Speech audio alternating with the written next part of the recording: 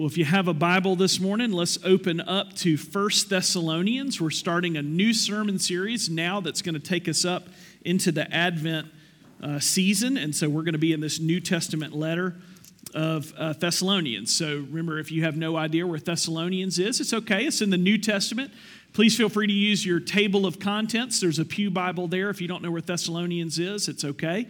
Would love for you to go there. Remember Matthew, Mark, Luke, John, Acts, Romans, and you get into Galatians, Ephesians, Philippians, Colossians. And then right after Colossians comes the letter of 1 Thessalonians. We're going to look at the first 10 verses this morning as we look to these two important letters that Paul wrote. And so remember, we have said before, the way the Bible works, if you're visiting, the way the Bible works is the Old Testament says somebody's coming. Matthew, Mark, Luke, and John, the gospel accounts say somebody's here right now. The whole rest of the New Testament says someone's coming again. And so who is that someone? It is the Lord and Savior, Jesus Christ, the promised Messiah in the Old Testament, the Messiah who shows up when Jesus says, I'm here, I'm the Son of God, He is in your midst. And then as He ascends into heaven, He promises to return in glory. That's where we are this morning, these letters to the Thessalonians. Very helpful for us.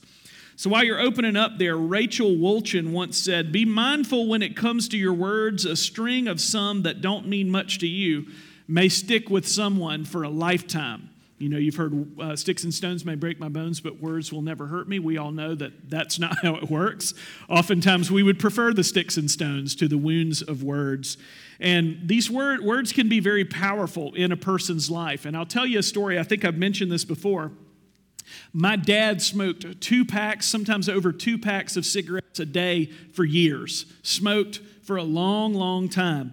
And he heard a speech from the Surgeon General C. Everett Koop in 1988 talking about the addictive nature of nicotine. And my father had been smoking for a long time, and he heard this report by C. Everett Koop in the late 80s. And basically what C. Everett Koop was talking about was the addictive nature of nicotine. Power of that. And he was showing graphs and charts. I actually went and found it last night and rewatched it because it's so tied to my family's history. And C. Everett Koop actually compared the addictive nature of nicotine to cocaine and heroin and said it's just as addictive, and he had all these things. And my dad was actually watching that report from C. Everett Koop, and I was a little squirt at the time. He told me about this later on, and he said he sat there and got so mad at C. Everett Koop, and he said, that guy just called me a cocaine addict. And it made my dad so angry that he quit smoking cold turkey that night and never looked back. It made him so angry. And you go back and you watch this news report, and it was just a very kind of standard, it was a scientist just kind of flatly showing the report. And it made my dad so angry that he quit cold turkey and he never looked back. My dad had a very powerful reaction to the words of someone else, and it changed his entire life. As you can imagine, I am very thankful for C. Everett Koop for making my dad angry when I was 8 years old back in 1988. I'm grateful for that. It changed. My dad is still here because of that, and I'm grateful. You may have also seen, talking about the power of words, you may have also seen these reaction videos where people might hear a piece of music for the first time or interact with something, and they video themselves with their first reaction to it. And there is a song that Johnny Cash covered right at the end of his life. He covered Trent Reznor's 1994 song, Hurt, for the first time. And it's a very simple song. You may have heard it. It's just vocals, piano, and a little bit of guitar. It's a very simple arrangement. And Reznor originally wrote the song about the devastation left behind by drug addiction, but Cash, when he covered the song, he paired it with a music video that included old home movies of him and his family. And it's a gripping, haunting song that Cash covered near the end of his life. You can actually hear his age in his voice. And when you watch the video, you can tell this was recorded very, very late as he's an old man. And what it's doing is he took the song and is using it as a time to reflect back on his life. And the chorus says, what have I become, my sweetest friend? Everyone I know goes away in the end. And you can have it all, my empire of dirt. I will let you down. I will make you hurt. And one commenter said, Johnny made this a completely new song. Nobody has ever crammed more regret, anguish, and pain into 3.5 minutes. And the amazing thing about this video and these reactions is regardless of the age, regardless of the ethnicity, people hearing this cover for the first time, basically the response was all the same. The video would end and it would leave people in tears with stunned silence. And one person said, "I don't think I'll ever be the same again," after watching that video and hearing that. And both of these examples show us that words can be incredibly powerful, but typically words are even more powerful when we're dealing with doubt and shame and guilt and sorrow and struggle. And when you think about your own life, what words have been powerful in this way for you? Have there been words that you have heard that have changed the entire direction of your life? Maybe it was a song or a hymn that you heard or sung for the first time, a poem that you read, maybe a handwritten note that you received from someone, maybe a quote, something that you read or saw or interacted with that changed the complete trajectory of your life. Words that were really, really powerful. I remember when I was struggling with my call to seminary and thinking like maybe the Lord might be calling me into ministry, but I feel like such a wreck. Who am I to do this? And grad school scares me. I remember going out to breakfast with 3 of my friends in Western North Carolina who looked me in the eyes and said, "You need to get over yourself and go to seminary." Those words changed the course of my life. I applied the very next day. Powerful words lead to changed life, and we'll talk about that in a minute. Let me set a little bit of historical context here as the intro to the new sermon series.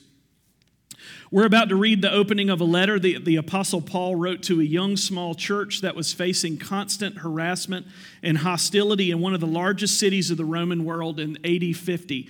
One commentator called Thessalonica the New York City of Macedonia.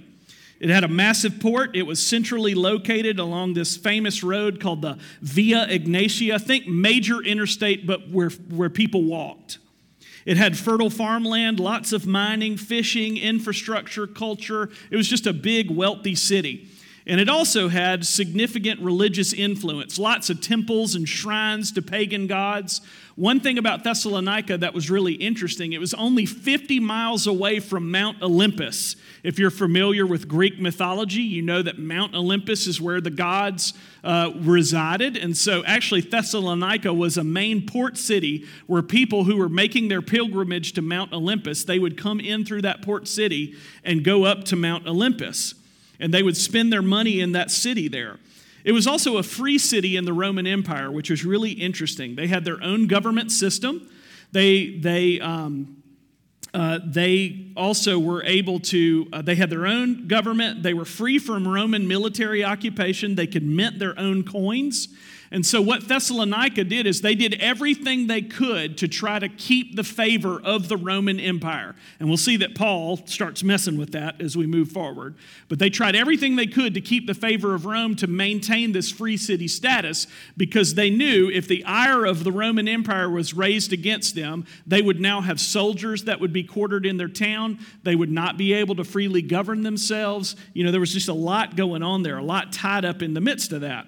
And there was also a very wealthy synagogue there. And you had some very wealthy, powerful, influential Jewish leaders who would be there. And they were afraid as well. And so on his second missionary journey, Paul and his companions, Silas and Timothy, traveled to this prosperous port city. It actually still exists today. Thessalonica is still a city. It's still where it always has been. It's on the Aegean Sea. And Acts 17 records that Paul and Silas and his band had been shamefully treated there by the Jewish leaders. And in Acts 17, these Jewish leaders, speaking of Paul and his band, said, "These men who have turned the world upside down have come here also." And they were afraid. But despite that constant opposition, a church was planted. And Paul had been worried about them from the day he had been smuggled out of the city. And he was worried about this small church. He was worried that they would be crushed under this oppression. He was also worried that they might return back to paganism and idolatry. And so these two epistles that Paul wrote, 1st and 2nd Thessalonians, are actually some of the earliest letters that he wrote as an apostle. We have them recorded for us in the New Testament. And as we'll see, Paul was very encouraged by the report that Timothy brought back because the words that he had spoken there had changed the entire direction of their lives. Let's look at 1 Thessalonians 1 through 10. Don't worry, that was all baked into the cake. But a little bit of context for you. So think big, wealthy, powerful city, lot going on. Here comes Paul. And everybody had heard about Paul, and now he receives this report, writes this letter to them. Let's give attention to the reading of God's word. See if you can spot the things that change the entire direction of these people's lives. Paul, Silvanus, and Timothy, to the church of the Thessalonians in God the Father and Lord Jesus Christ, grace to you and peace. We give thanks to God always for all of you, constantly mentioning you in our prayers, remembering before our God and Father your work of faith and labor of love, and steadfastness of hope in our Lord Jesus Christ. For we know, brothers, loved by God, that he has chosen you because our gospel came to you not only in word, but also in power and in the Holy Spirit, and with full conviction. You know what kind of men we proved to be among you for your sake, and you became imitators of us and of the Lord, for you received the word in much affliction with the joy of the Holy Spirit, so that you became an example to all the believers in Macedonia and in Achaia. For not only has the word of the Lord sounded forth from you in Macedonia and Achaia, but your faith in God has gone forth everywhere, so that we need not say anything. For they themselves report concerning us the kind of reception we had among you and how you turned to God from idols to serve the living and true God and to wait for his Son from heaven, whom he raised from the dead, Jesus, who delivers us from the wrath to come. The grass withers, the flower fades, but the word of the Lord stands forever. Let me pray for us this morning as we ask the Lord's help. Oh, Father, Son, and Holy Spirit, we are thankful for your word, and we thank you that every bit of it's true. And this morning, as we look to this text, we pray, O Lord, that you would take these words and seal them into our hearts and remind us of the gospel. We pray and ask all these things in Christ's precious name. Amen. I don't know if you picked up in this passage, but it's actually really interesting because it basically tells us how Christians are made and the impact of Christianity on a human life. And this passage is also really relevant for us today because it shows us how Christians stood out from an increasingly pagan culture that surrounded them. Does that sound familiar to you? Very helpful, very relevant passage. And so this morning, if you're a note-taking type of person, we're going to look at two big points, okay? The first thing we're going to see and we're going to ask is, we're going to see how Christians are made. What does that look like? The second thing we're going to look at is how Christians are changed. So how Christians are made, how Christians are changed, okay? So let's look at that first point, and hopefully you will see in the midst of both of these points, there is one central thing that both of these revolve around. So let's look at this first point, how Christians are made. Paul opens in verse 1 with a traditional ancient Near Eastern format where we have the signatures at the beginning. So you know how we end letters, sincerely, Dave Latham, and you might put your title down there at the bottom in an email. Well, all of that stuff goes at the front of an ancient Near Eastern letter. And so you have the signatures at the beginning. It also gives us the audience, which is the church of the Thessalonians. And we also see Paul's standard greeting. He used this a lot. Grace and peace to you. Silvanus is also there mentioned. His Latin name is Silas, and he was chosen by Paul to accompany him on his second missionary journey, and he had also delivered the decision of the Jerusalem Council. So Silas was a pretty influential dude. And then you also have Timothy mentioned, who was son of a Greek father and a Jewish mother, and at this time was still a relatively new believer, but he would go on to be a pastor and elder in Ephesus, and he would himself later receive 2 letters from the hands of his spiritual mentor, Paul. You may be familiar with those letters, 1st and 2nd Timothy, this guy. So in verse 2, Paul gives thanks for this church and shows his pastoral care. I hope you picked up on his heart for them as you read. And in verse 3, Paul uses his standard triad. Did you pick up on this? Faith, hope, and love. All of those in verse 3. As he recalls the faithfulness of these believers to Christ and their ministry to others. And we're going to see that more in our second point. But verses 4 and 5 are the heart of Paul's thanks to God. This is a thanksgiving section. And what's at the very heart of that is mentioned in verse 2, this thanks to God. Look at what he says in verse 4 and 5. He says, brothers loved by God. Remember, Paul's previous name was Saul, and he was a Jewish Pharisee. He used to look down his nose at the Gentiles. He used to drag Christians off to prison and preside over their executions while other people clapped and spread their cloaks on the ground in front of him. And now look at what Paul says to these Gentiles. What does he call them? Brothers. You are my brothers. We've talked about the spiritual adoption. And what Paul is mentioning here is you are now my brothers and sisters in the faith. You see even a radical transition in the life of Paul. But even here, he's calling, you are my brothers. Look as he goes on here. He says that he has chosen you. Again, we see sovereign divine election on full display again.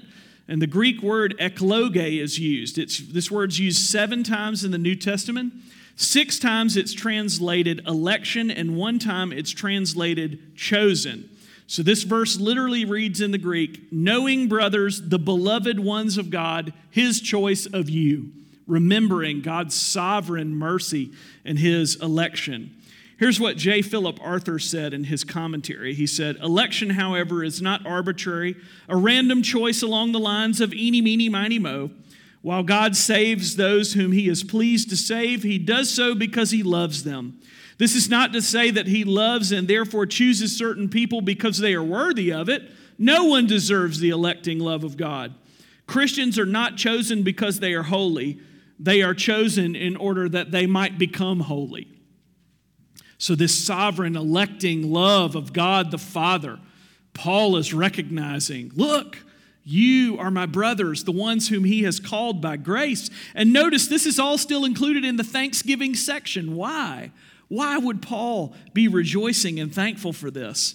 Because all of this reveals the gracious love of God, that he freely chose to set his love upon those who were unworthy of his love, and then do whatever it took to rescue them and redeem them so that he could adopt them into his forever family by sheer grace and mercy. Ladies and gentlemen, that is our story. That is our story. If you are here and you know Christ, it is because him and his mercy, he sought you out because he loves you and committed to do whatever it would take to rescue you and redeem you and to adopt you into his family. And as Paul says, we now cry, Abba, Father, because we have this new relationship with God by grace alone. I mean, think about this. This Thessalonian church was primarily comprised of a bunch of formerly God-hating Gentile pagans and probably a few formerly self-righteous Jews who didn't think that they need God's saving grace. And so this is just as relevant as it always has been. We've said the human heart has changed 0% since the fall. It's just the wrapper's a little different on the outside. You think about this, and why is this passage so relevant? The reason that it's relevant is that the only reason that you are a Christian today is because you have been ransomed back from the grave and eternal separation, God, because of your sin. And all of that is by sheer grace. God chose to set his love upon you, send his son to die in your place, and to call you to himself. It is an amazing work of grace. Have you ever thought about that? That if you were here and you trust Christ and you know Christ as your Savior, it is all because while you were dead in your trespasses and sins, he pursued you. He came to you. He sought you out. It's amazing when you think about it. None of us were worthy of this. None of us. But yet, because of his great love with which he loved us, even when we were dead in trespasses and sins, he made us alive together with Christ. It's by grace you've been saved. Ephesians 2:8-9. All day long. That's our story. And you think about this, 1 Corinthians 1:27-31, here's what Paul talked about. But God chose what is foolish in the world to shame the wise. God chose what is weak in the world to shame those strong. God chose what is low and despised in the world, even things that are not, to bring to nothing things that are, so that no human being may boast in the presence of God. And because of him, you are in Christ Jesus, who became to us wisdom from God, righteousness and sanctification and redemption, so that as it is written, let the one who boasts boast in the Lord. All right, let's be honest. We don't like these passages. Why? Because it removes our boasting, does it not?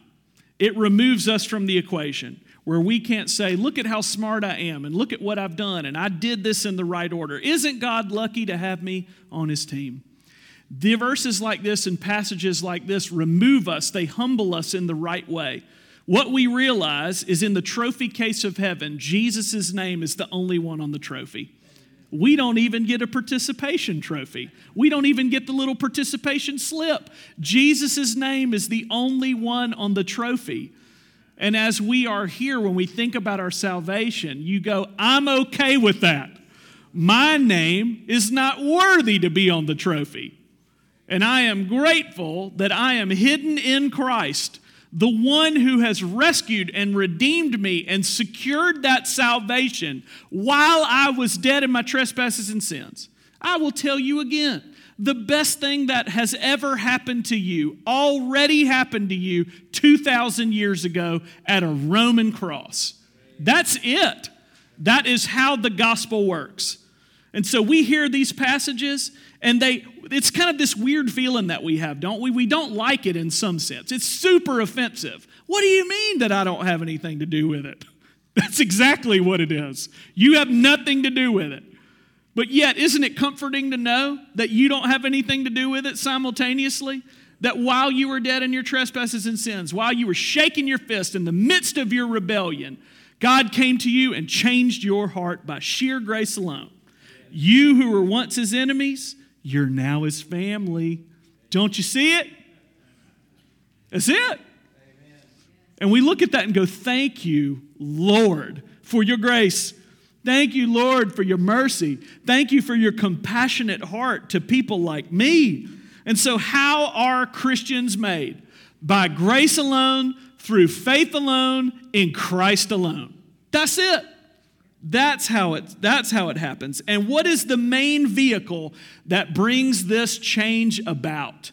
It is the proclamation of the true gospel message of grace, which does a few things. It glorifies Christ on his throne, and it humbles us before his cross. It is coupled also with the powerful work of the Holy Spirit in the human heart. It is one thing I have to remember, and I feel the weight of it every morning when I drive into this parking lot. I go, who am I? Who am I to do this? But yet, Lord, I trust you that I am going to just be as faithful as I can to the text, and I'm just going to trust the Holy Spirit with the rest, because the Holy Spirit changes people's hearts. I have to look in the mirror and go, Dave, you are not the Holy Spirit. Dave, you are not Jesus. And isn't that a good reminder for every one of us to look in the mirror from time to time and go, I am not the Lord. And be okay with that. You think about this, you read, we're just into verse 4. Look at what he says. We know, brothers, loved by God, that he has chosen you. Verse 5, why? Because our gospel came to you. Don't you see the pursuing power of God? The gospel came to you. You weren't looking for it. You weren't pleading for it. The gospel came to you, and it changed everything about your life. It says it came to you through the weakness of other humans, coupled with the regeneration and the effectual call of the Holy Spirit. And it says this gospel came to you not only in word, but also what? In power and in the Holy Spirit and with full conviction. Here's what Keller said, and some of you may have experienced this.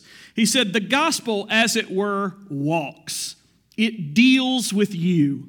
At first you thought you were investigating it, but you soon realized that it is actually investigating you. Here's again what he said about the power of the gospel, Keller. He said, Theodoret, a Syrian bishop in the 5th century, likened the gospel to a pepper. A pepper outwardly seems to be cold, but the person who crunches it between the teeth experiences the sensation of burning fire. In the same way, he goes on, the gospel can appear at first like an interesting theory or philosophy, but if we take it in personally, we find it full of power. Some of y'all have experienced the power of the pepper of the gospel as it has come in and has changed your life. Many of you can identify with what Paul is talking about in this verse as he reflects on the work of the Holy Spirit among this fledgling Thessalonian church. What once may have just been old words on a page suddenly came to you and became to you the words of life by the power of the Holy Spirit. You may have grown up thinking, I don't care about these old words in this old dusty book. Who cares? But then all of a sudden, the Holy Spirit comes, flips the light switch on, and all of a sudden you realize these are the words of life. Where else am I going to go? It's all I got. If you are here and you do not know Christ, this is why we as Christians cling so tightly to the words of Scripture. This is why we cling so tightly to it. The Holy Spirit has moved us from spiritual death and indifference into spiritual life, and once the light bulb comes on, you can't unsee it. This is why we hold so tightly to the words of Scripture, because we believe it is the Word of God given to us, and we trust it and we rest in it, because we find out that as we read the pages of Scripture, we find out that it's actually reading us. You ever felt like that? This Bible is reading me. It knows me better than I know myself. We've seen the holiness of God. We've seen our own sin and rebellion. We've received this new heart and new eyes by faith, and that has completely changed the trajectory of our lives, and it's propelled us not to run daily to ourselves and say, hey, look at how smart I am and figured it all out. No, it propels us to run daily to Christ as we see our need for Him. We've received the content of the gospel message with great joy and full conviction because we realize it's the very Word of God. It carries its authority. And so we believe that salvation is by grace alone, through faith alone, in Christ alone, as revealed in the Scripture alone. We rest and we trust in all of this. Powerful words lead to a powerfully changed life. That's our second point, which is shorter. Okay? How Christians are changed. Look at back at Paul's triad in verse 3, where he says faith, hope, and love. Look at what he says in verse 3. Remembering before our God and Father your work of faith and labor of love and steadfastness of hope in our Lord Jesus Christ. Here's what the ESV Study Bible said. Work, labor, steadfastness. These are practical outworking of the Thessalonians' conversion. The work the Thessalonians do is a result or consequence of their faith. So too their labor flows from love, and their endurance or steadfastness comes from hope. The gospel that saves us is also the gospel that changes us by the power of the Holy Spirit. We are regenerated, and then we are completely remodeled from the inside out by all for the glory of God alone. So it's by grace alone, through faith alone, in Christ alone, as revealed in the Scripture alone, to the glory of God alone. We are regenerated by the power of the Holy Spirit. We are completely remodeled and renovated from the inside out at the heart level by the power of the Holy Spirit, not for our own glory, but for the glory of God alone. This is what Paul meant when he wrote, you know what kind of men we proved to be among you for your sake. This was not self-promotion. This is a recognition of what God had done in their own lives, enabling them to live lives in tune with the gospel that they preached. Did you realize we sang this earlier? Come thou fount of every blessing, tune my heart to sing thy praise. Our hearts have been retuned. We hear the song for the first time. And the Lord changes us as we hear these words. And you think about in verse 6, Paul heard about the tremendous pressure these young Christians were dealing with in such a large city in the shadow of Mount Olympus. Could you imagine being a small Christian church in one of the major tourist destinations for a bunch of Greek-worshiping pagan idolatry in the shadow of Mount Olympus? And Paul is writing this letter to them. See, we think these letters just floated out of the sky and they came bound in leather with a little ribbon in the middle with gold around the edge. These letters are written in real space and time to other people in real space and time by someone else in real space and time. And this is what the Thessalonians were wrestling with. Could you put yourself in their shoes just for a few seconds and imagine the pressure that they're feeling? And you could imagine this. This is Paul said, yet they still, even in the midst of that, received the word in much affliction and with joy. Isn't that a paradox in the Christian life? That the watching world has always been befuddled over Christians for centuries. That even in the midst of suffering and hardship and crushing weight, yet still there, they have joy. You're like, where do you get that from? It makes no sense. Where does that joy come from in the midst of intense suffering? Like we've talked about before, when the war in Ukraine broke out, you got these videos of people in a bombed out building gathering together on a Sunday morning and singing hymns and taking the supper together, singing hymns of joy while the bombs are falling. And you go, what in the world's that all about? It's because their hope is not grounded in themselves. It's grounded in a person. It's grounded in Christ. It's grounded in a kingdom that cannot be shaken. That's why we can have joy in the midst of suffering, because we know that suffering doesn't have the last word. Jesus does. And so we say, come what may, we still have Christ. The gospel had made tremendous progress in Thessalonica, and Paul referred to 3 specific phases of their growth. Look in verse 5. This first phase, the gospel had come to them. Verse 6, phase 2, they had received it enthusiastically, even in the midst of tremendous hostility. And phase 3, verses 7 and 8, they had become enthusiastic advocates for the gospel where they lived. They had become such an encouragement for other churches in the area that they had verbally spread the same gospel message that they had heard throughout the region. And so much so, did you hear Paul say, you've done that so well that there's no need to say anything else. That's a tall order for a preacher. Nope, y'all handled it. I don't have anything else to say. Okay? That was a joke, by the way. Simply put, what Paul is saying is they were walking in a manner worthy of the calling by which they had been called, as we see in Ephesians 4:1. Others had noticed it, and they stuck out like a sore thumb in a God-honoring way.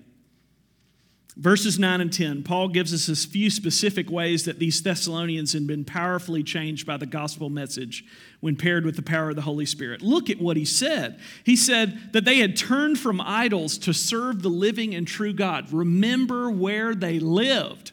Capital of Mount Olympus, the New York City of Macedonia and a port city. And he said, we see that these words changed the trajectory of your life so much so you left that old way behind completely.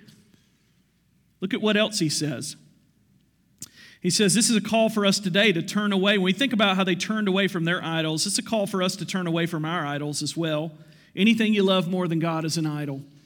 Money, power, control, career, having perfect children, your family name, religious resumes, being right all the time, your intellect, the list goes on. And we're called to return to the true and living God who sought us out and saved us by grace.